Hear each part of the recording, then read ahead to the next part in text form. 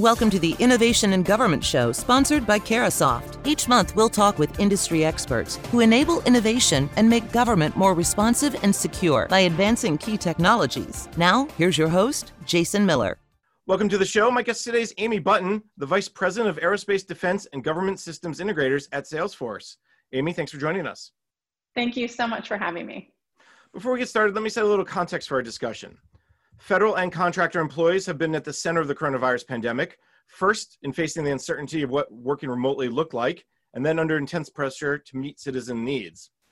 But as agencies and contractors settled into the remote working routine and now are starting to slowly head back into the office, a lot of the lessons learned around collaboration, process improvements, and the value of technology will remain front and center for the long term.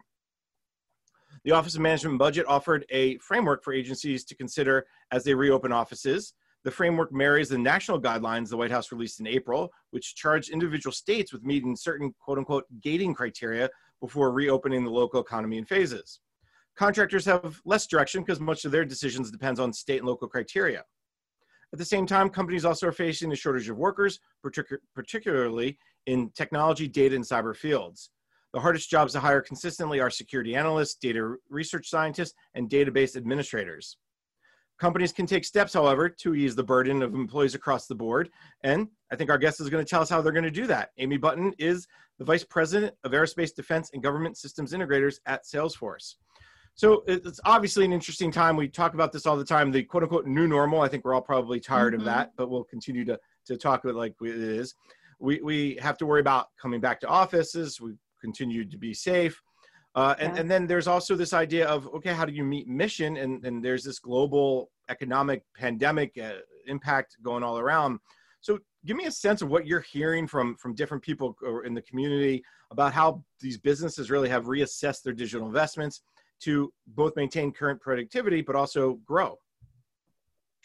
A lot to unpack there, and there's a lot that companies are trying to manage right now, as you said, in this new normal. So right now, all technology investments are being evaluated, but what we find coming through is this imperative for businesses to digitally transform, now more than ever. The aerospace industry has been at the forefront of adopting new and advanced manufacturing technologies for a while now. However, now is the time for A&D companies to leverage digital technologies more than ever to enhance productivity and efficiency, which is going to help the industry recover from the crisis and grow at those previously forecasted rates. For companies that are moving more digital, any business disruptions are going to be reduced, especially as this new normal presents us with a lot of unknowns.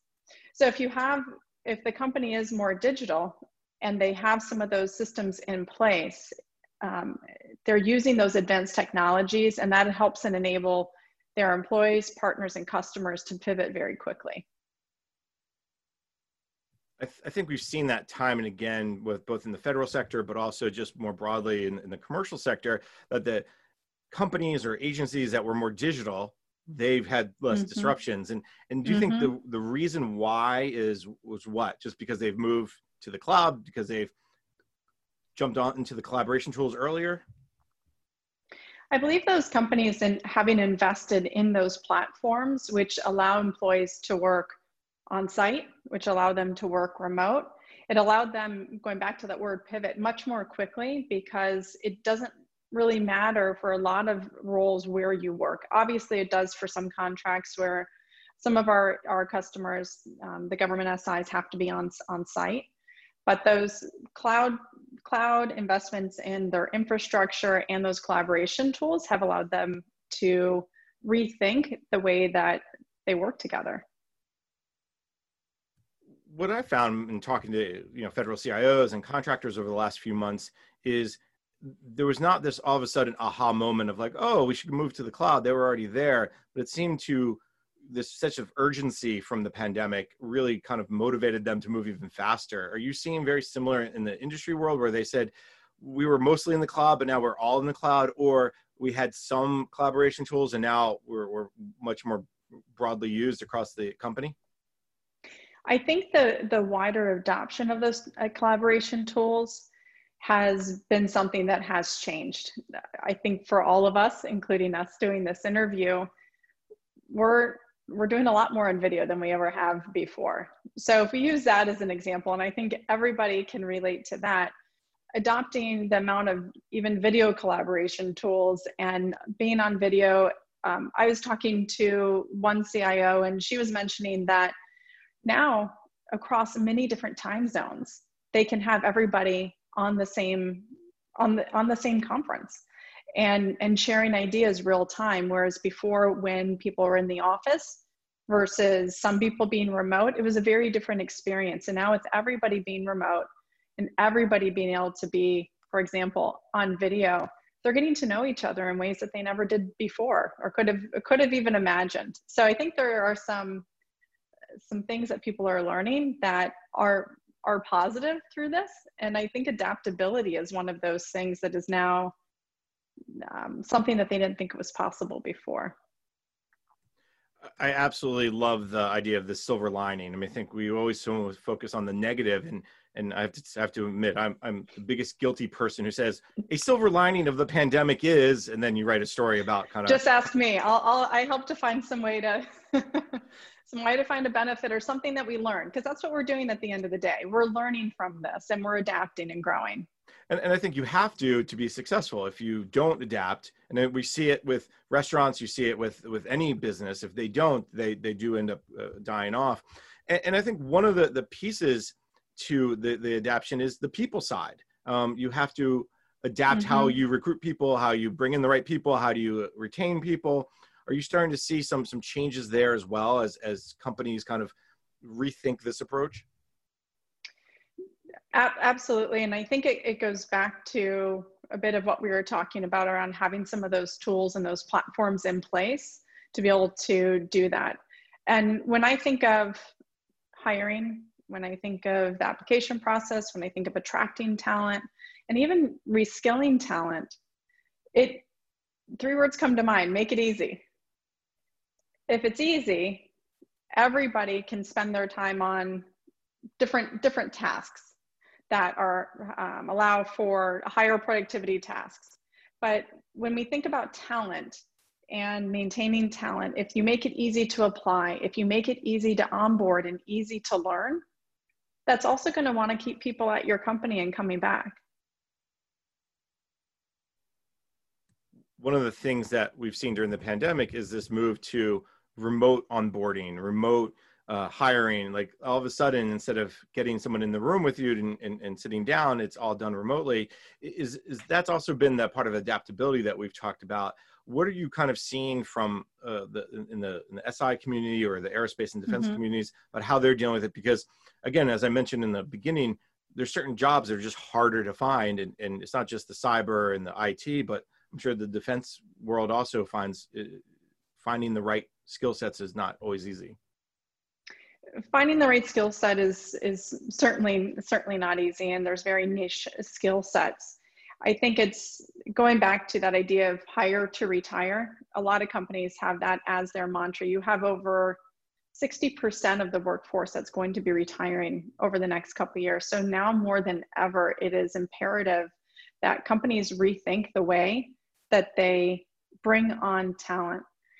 And what we are finding are companies that have adopted technologies which make it easy for people to apply, as I was mentioning before, to be able to find even that diverse workforce, find the people that may not even thought about the company. A lot of times people think about a tech company as being a company you want to go to. Well, guess what? The government SI community, as well as the A&D community, are doing some really forward thinking and innovative things. And for companies to get that message out there, that's going to make that talent, those hard to find people, that's going to make them want to come to these companies. So they're using technology to make that experience leading edge. Whether it's you apply, and then you have 5 different job roles that you can also apply for at the same time. You know, and think about this for companies who have adopted a platform that allows them to have that same prospective employee apply through on through the interview process and then onboard, all with a seamless experience, they're going to tell more people about that.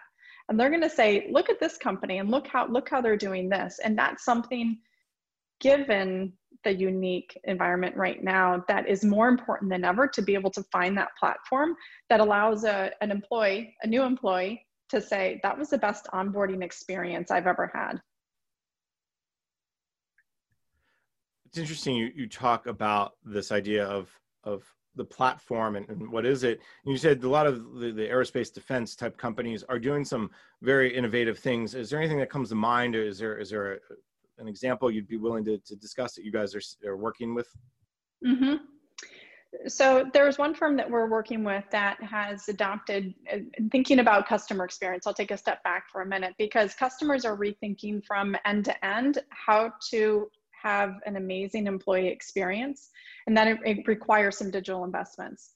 And they've used the Salesforce platform to be able to allow for that type of experience. This company, I'll not naming names, but it's a government SI company that we're working with is using our platform. And what it's allowed them to do, because they're trying to find these candidates that are very difficult to find, they were able to use a number of our different types of tools to find the talent, be able to market their company so that they're attracting the talent, and then give that person a seamless experience from end to end. And then the feedback we have, it's really quite spectacular that that company now has even more people, and they're having less of a hiring issue than they did before, because candidates feel like this company knows me, and it makes it quite easy. And it goes back to what I said in the beginning, make it easy. And if you can make it easy for both sides, for the candidates and also the employers, everyone benefits. Absolutely. I mean, there's nothing, the feds get a really bad rap of hiring, and there's a reason for it, because the experience is a tough one. And there's a lot of efforts to make it better, but it just seems to be kind of stuck in the mud so often.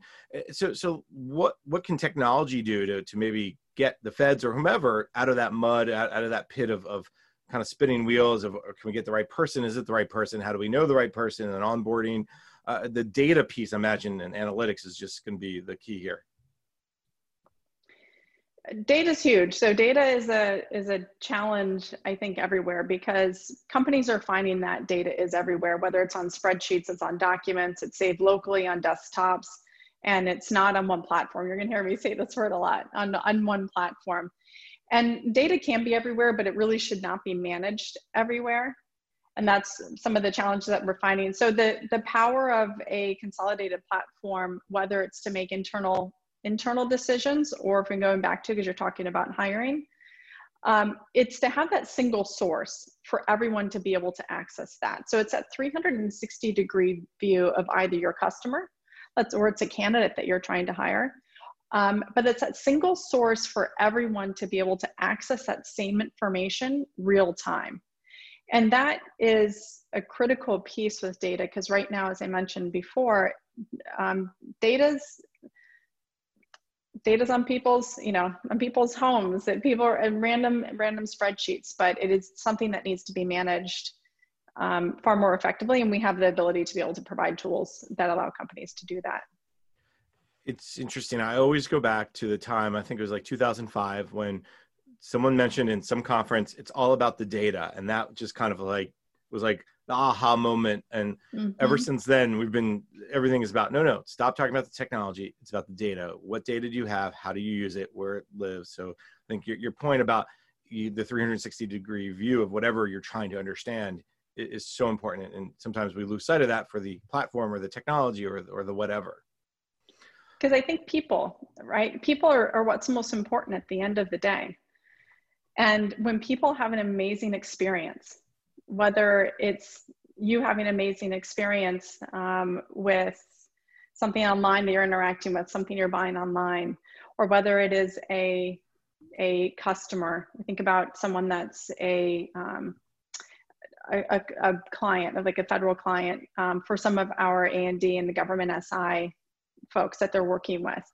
When you have an amazing experience, you're going to want to go again and work with that same company. You're going to want to work with those people again, because you're going to say, that was easy. That made it easy to interact. And it also, when you feel on both sides, we call that the customer transformation frame. We call it a customer transformation framework. It goes, and going back to productivity, when it makes it easier for the employee, they can then focus on higher impact activities, because they're not, when you get out of spreadsheets, right? Get out of spreadsheets, use the data. When the data can be analyzed, when you're able to look at a dashboard, it makes it far easier to interact and focus on what's important is the customer. And then for the customer, it's the same thing. When the customer feels like they're having a great experience, guess what? They're going to want to work with you again, because it wasn't too difficult. Pulling teeth. That's the word I was looking for.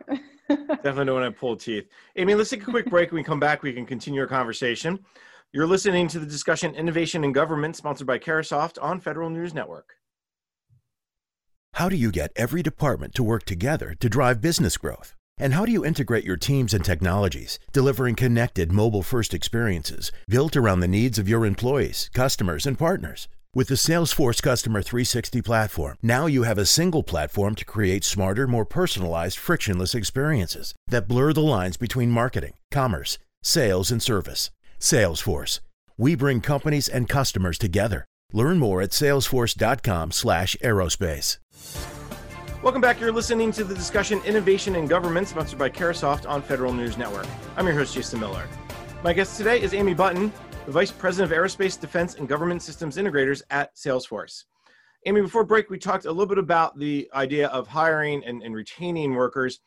What we've seen recently, and I think it's kind of gotten a renewed focus, it's a lot of more attention paid to it, is ensuring that your workforce has diversity, inclusion in it. So how do you kind of reach out to different places to hire people? How do you get different people in to give different thoughts, whether it's by gender or by race or by sexuality or whatever it is?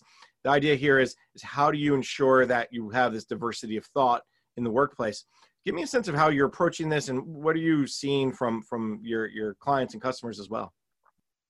Sure, it's a very important topic for us, and it's not just because it's something that we have solutions for, but it's because it's something that we are living as part of our core values. So our core values are trust, customer success, innovation, and equality. For example, we have 12 equality groups and affinity groups which surround those equality groups. And we have an Office of Equality which focuses on diversity and inclusion with a dedicated set of resources, including our C-suite executive, our Chief Equality Officer, who oversees a lot of that work. So it's something that we believe in at our core, and it's something that some of our customers are recognizing and asking us how we do that, and asking to see what that playbook looks like, so how they can make it even more a part of their organizations and their DNA.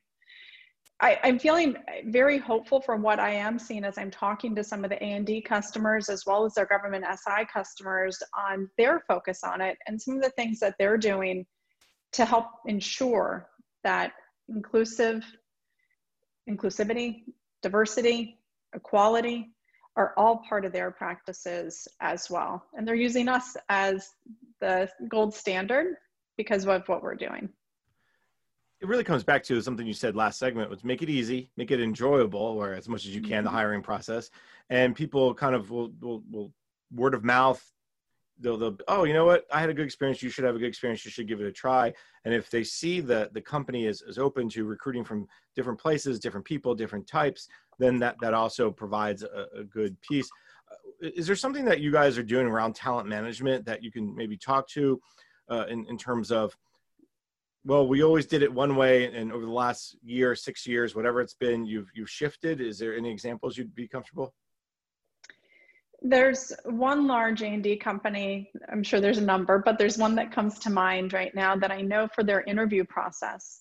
One thing that they're doing is they're ensuring that for every open role, they have to have a diverse pool of folks that are interviewing, doing the interviews, as well as a diverse pool of people that are candidates. And it helps ensure at the end of the day, a diversity of thought. And that's something that has been particularly effective for them. And when you look at across their C-suite, their executives, you also see a diverse group of people, which I highly respect when I see that across any company, because it means they're not only talking the talk, but they're walking the walk. I think that when you can have that diverse group of people asking the questions, I think that also applies to technology. It applies to almost anything you do. And it just, people bring that different perspective that says, oh, I didn't think about it that way, or vice versa. Oh, we should add that piece because not everyone looks at it the way I do or the way you look at it. And I think that's so important. When you have a homogeneous group, you don't get that diversity of thought because you're around people that think like you. You don't get those different perspectives. In graduate school, I did a research project on this and looking at that from heterogeneous versus homogeneous groups and which ones end up having a bigger impact. And it's those heterogeneous groups. So that's something that companies are adopting, having that culturally diverse mix of people and from all different types of backgrounds. And guess what? Why is it important to companies too? It's good for the company and the core values and the people that you're recruiting, but then it's also better for business. And they have better results, better revenue, better growth. And it's a full circle of benefits for everyone when companies do adopt that. I think that's a great point. You have to look at the broader picture of how having a diverse workforce matters, not just to, oh, it's the right thing to do per se, but hey, this really benefits us from the bottom line, from the top line, and everything in the middle. Speaking of things from the top down, the bottom up, in the middle, security, and let's maybe shift gears a little bit. I know it's not necessarily a logical shift, but when it comes to cybersecurity, that's another area where diversity of thought matters. It's also another area where agencies are spending a lot of time on. And over the last couple of years, 2-3 years, the focus on the supply chain risk has really gained more attention across the government. And from that grew the Cybersecurity Maturity Model Certification, the CMMC program from DoD. It's starting to get kicked into gear this fall, and we're going to see it later into the winter and into 2021. What are you starting to see about CMMC? Is there a lot of concern in the industry? And why is this important to Salesforce? There's certainly a lot of concern about what do companies do? How do we manage this?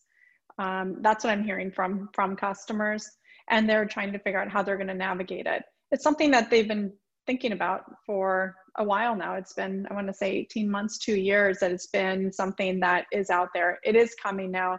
There's going to be the first 10 RFPs, which have CMMC requirements, are going to be coming out soon. So companies are certainly thinking about this. But as you mentioned, Jason, it's a security framework to help protect the DoD supply chain. At the foundation, that's what it is. And all DoD contractors are going to have to be CMMC certified on a level in order to bid on those future contracts. So it is eminent that they have to start working on the certification.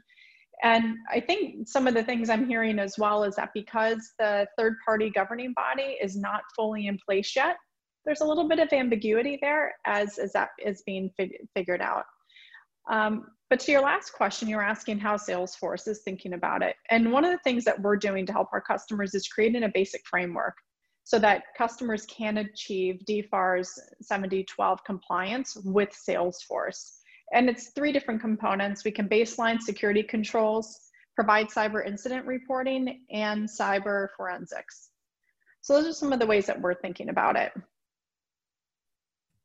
There's a lot of, I think, concern in the industry about CMMC, without a doubt. A lot of people are kind of waiting to see what this means, how it's going to work, what those first contracts are going to look like. And interestingly enough, even the civilian world is starting to pay attention. I know you focus necessarily on aerospace and defense, but what we're starting to see, and for instance, there's a contract put up by GSA where they actually say, we may ask you to be CMMC certified. So I think that's an interesting turn as well. Are you starting to, how much are you talking with your industry peers, your industry customers about CMMC? Does this come up quite often? This is something I believe in the back of everyone's mind. And it's something that people may not think of Salesforce as having some capabilities around. So it is something that we have brought up because, as I mentioned before, we have some capabilities and a basic framework to be able to help customers with. But it's something that I believe a lot of the government SIs and the aerospace and defense companies feel like they need to figure this out on their own.